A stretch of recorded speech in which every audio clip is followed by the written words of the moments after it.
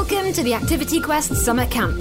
For all of August, we are camping out under the stars, discovering nature and having a lot of fun here at Activity Quest Summer Camp. Last week, we made our own shelters and we learned how to build a fire. This week, we're going to be on a night safari to find some animals, including bats.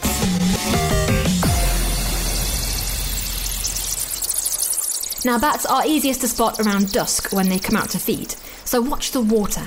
Bats need to hydrate themselves just as much as we do, so you'll often see them swooping around to take a drink from the water nearby. Bats are easier to spot during the summer months as they're out hunting for insects, and they are easiest to see at dusk when the sun has gone down. I've chosen a spot on a bridge because I can get a good view of the water in both directions, or find a straight part of the waterway so that you can see as far as possible. We've come to an area near the river and have got our torches on hand in case it gets too dark. Bats tend to avoid bright street lighting and prefer to fly in the dark, so try to find a location with as little light pollution as possible. And don't forget to take your torch for the walk home. I've just spotted a Dorr-Benton's bat, sometimes known as water bats, hunting over the water. Now they catch their insects with their feet, and they'll often feast while they're still flying. Okay, well I keep an eye out for the bats. Adam's here to tell you some of the best places to spot animals that come out at night. Thanks, Bex. Yes, first up, Low Barns Nature Reserve near Witton-le-Wear is a great place to experience bats. This woodland, wetland and species-rich grassland habitat provides perfect roosting and foraging for many species of bat. Visitors to the reserve can watch bats as they emerge from their roost above the visitor centre entrance. Head to durhamwt.com for more info. And if you're interested in learning about moths, then head to Newton Nature Reserve in the Isle of Wight. You can find out about the butterflies and moths at Newton's regular summer wildlife walks and learn how to identify them on a Things on the Wing ranger tour. Fly over to nationaltrust.org.uk for more information. And have you ever wanted to see badgers in the wild? Well, the Scottish Wildlife Trust runs a series of events from June through to August at the Falls of Clyde in New Lanark, which gives a fantastic opportunity for observing badgers. You can go on a 45-minute guided walk through the reserve looking for nocturnal animals on the way before arriving at the badger viewing area. For dates and tickets, go to wildlifetrusts.org. Thank you very much, Adam. Now, producer Paul has been catching up with Shirley, who works for the Bat Conservation Trust, so let's take a listen. You could call me a bat enthusiast. I've been into bats for a very long time. I'm not going to say how long, but I do have to issue any interest in bats with a warning that they really are such amazing creatures that you can easily get hooked on them. I have to start by saying that so many questions about bats can be answered by one or both two answers. The first one is, it depends what species they are. And the other is, we don't know, because there's still an awful lot we don't know about bats. But in this country, at any rate, we've got 17 species, and you're only likely to see perhaps a very small number of those. They're not all over the country, and they're all different. But the great thing is that's important to us is they eat insects. So you'll only see them where there's a supply of insects, and that's usually, where there are trees or plants, and better still, if there's water, that's a good bonus. And the bats you're most likely to see in your garden, which is good if you grow plants that attract insects, are pipistrelles. And what do they look like? Are they distinctive looking to other species of bats? No. That's the trouble. It's very difficult to tell the difference when they're flying until you really get into it. They do have slightly different ways of flying, but pipistrelles dodge around all over the place. They look as if they don't know where they're going, but in fact, they're chasing after insects. And the great thing is you think they look quite large, but the pipistrelle, believe it or not, it would fit with its wings folded, it would fit into a matchbox. And even our biggest bats are just sort of twice that size. How do bats communicate with each other? Well, that's one of the don't know ones.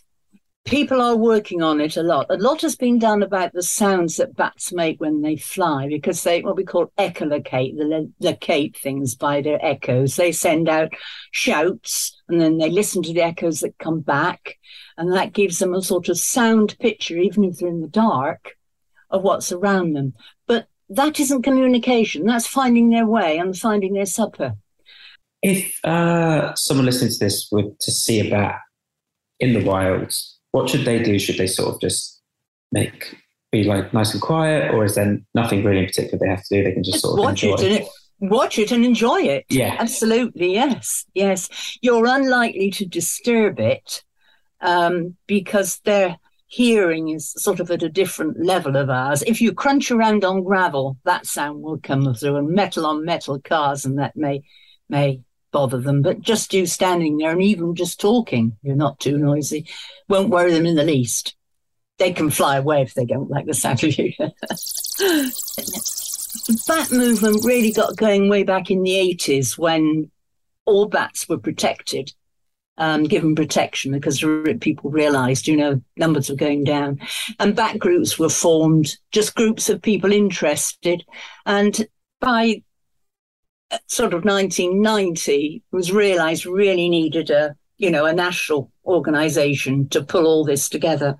And so Bat Conservation Trust was formed, and it is now the only UK charity that's solely concerned with bats, not just the bats themselves, but also where they live and what they need with their concept, what they need to survive. So, and we're so keen to make sure that people realise just what amazing bats are, and we want everybody to work together, people and bats to live together happily.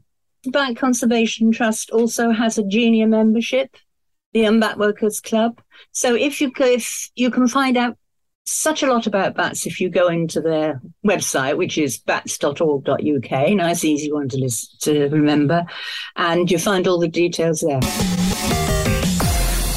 Okay, let's continue to look up, but this time into the night sky, because we're going stargazing with Meg. I've come to a hill in the countryside to try and do some stargazing. I've always loved stars, and I love to look at them and imagine what life is like outside of our world. Now, the best thing is with this activity, you can do it wherever you are in the world. So if you're joining me from England, maybe you're joining me from Scotland, Wales, maybe Australia, maybe India, everywhere in the world you can be a stargazer. All you really need to stargaze is a view of the night sky and your eyes. Things like binoculars and telescopes can help, but you don't have to have them. And today I'm going to stargaze just using my eyes, and I'm also going to use an app on my phone which is completely free. Now, the darker, the better for seeing stars. So if you can go with an adult somewhere like the countryside after sunset, you'll be able to see an even better view of the stars. That's because lights in the cities can give off something called light pollution, which makes it harder to see the stars.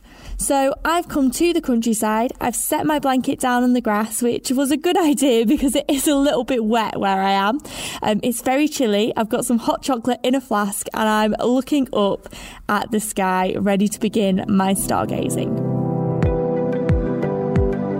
The first thing that I'm going to do is spot the moon. Now, I think we can all find where the moon is, fingers crossed. Now, if I look really carefully, I can see that the moon isn't all one colour. Some bits are darker, some bits are lighter. The darker parts of the moon are actually the shadow from the mountains that are on the moon. The mountains on the moon can reach 20,000 feet. So the moon isn't flat, it's really, really rocky. Okay, I'm going to take a picture. Now, the idea is if I take a picture every single night of this month, then I can make an album of the moon changing from a full moon to a sliver of a crescent. And then I can put all these pictures up on my wall, and maybe I could even make a flick book. Now I'm going to look for the brightest star in the sky. The brightest star in the sky isn't actually a star, it's a planet. Now, I'm stargazing in January, which means that it's very cold, but it also means that the brightest star, or the brightest star-looking object, is the planet Jupiter.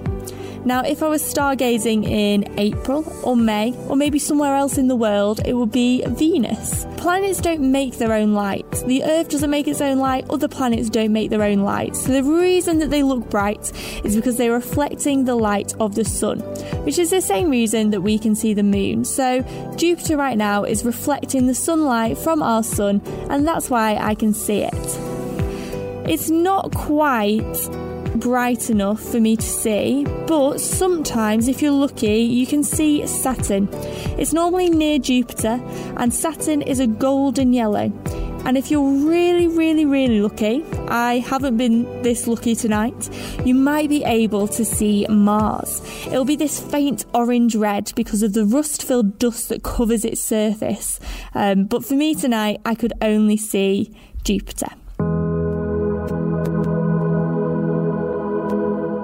We can tell which star is which by knowing the constellations. These are groups of stars and they form patterns in the night sky. For thousands and thousands of years, humans have marked where stars are by making patterns.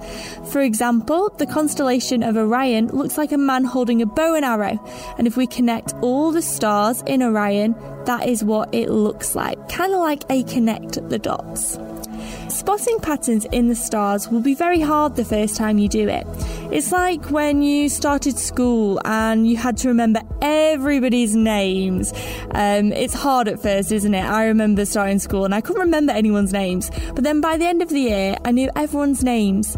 Think of constellations the same way. The first time you see a constellation, it'll be really hard to see it and to remember it. But if you do stargazing a lot, then you'll just be able to know them so easily. One of the easiest patterns to spot is the Plough, which you might also hear being called Ursa Major by astronomers, although it is slightly different. The Plough is nice and bright. Now, I find it by looking for a cooking pot. That's kind of what it looks like to me. There are 4 stars that look like a little bowl, and there are 3 stars that look like the handle of this bowl. To help me find stars, I've downloaded a free app called Skyview Lite. I'm holding it up to the sky and it's just connecting the stars for me through my camera, and wow, there we go. It's just spotted the constellation of Orion, and the app has said it refers to a hunter in Greek mythology. If I move my phone to the right, and I've just seen Pisces. Oh, brilliant, Pisces. So I'm using the Skyview Lite app, and it's brilliant for helping novice stargazers like me, maybe like you, spot stars and constellations. Hopefully, a few more trips stargazing and I'll be able to spot them without the app. Now, what would you say if you could send a message out into space and towards the stars? I think I'd say how much I loved planet Earth, and hoped that whoever was listening was as lucky as I feel to live surrounded by such nature and beauty. Or maybe I'd tell them how awesome pasta is and ask them if they have pasta on their planet. I think I've just seen a shooting star. Maybe it was a UFO. Alright, brilliant stuff. Now, next time on Activity Quest, we're going to be learning how to make our own kites. And you can find out all of the activities from this episode at funkidslive.com right now. We'd love to know if you head out on your own camp adventure, what you're getting up to this summer. Just leave us a comment with a 5-star review wherever it is you're listening to this, or get in touch at funkidslive.com/activityquest. I'm Bex, and this has been a podcast from the UK's children's radio station, Fun Kids. Listen on your DAB digital radio, online, on the free Fun Kids mobile app, and on your smart speaker. Just say, play Fun Kids. Have a great week from everyone at Activity Quest Camp.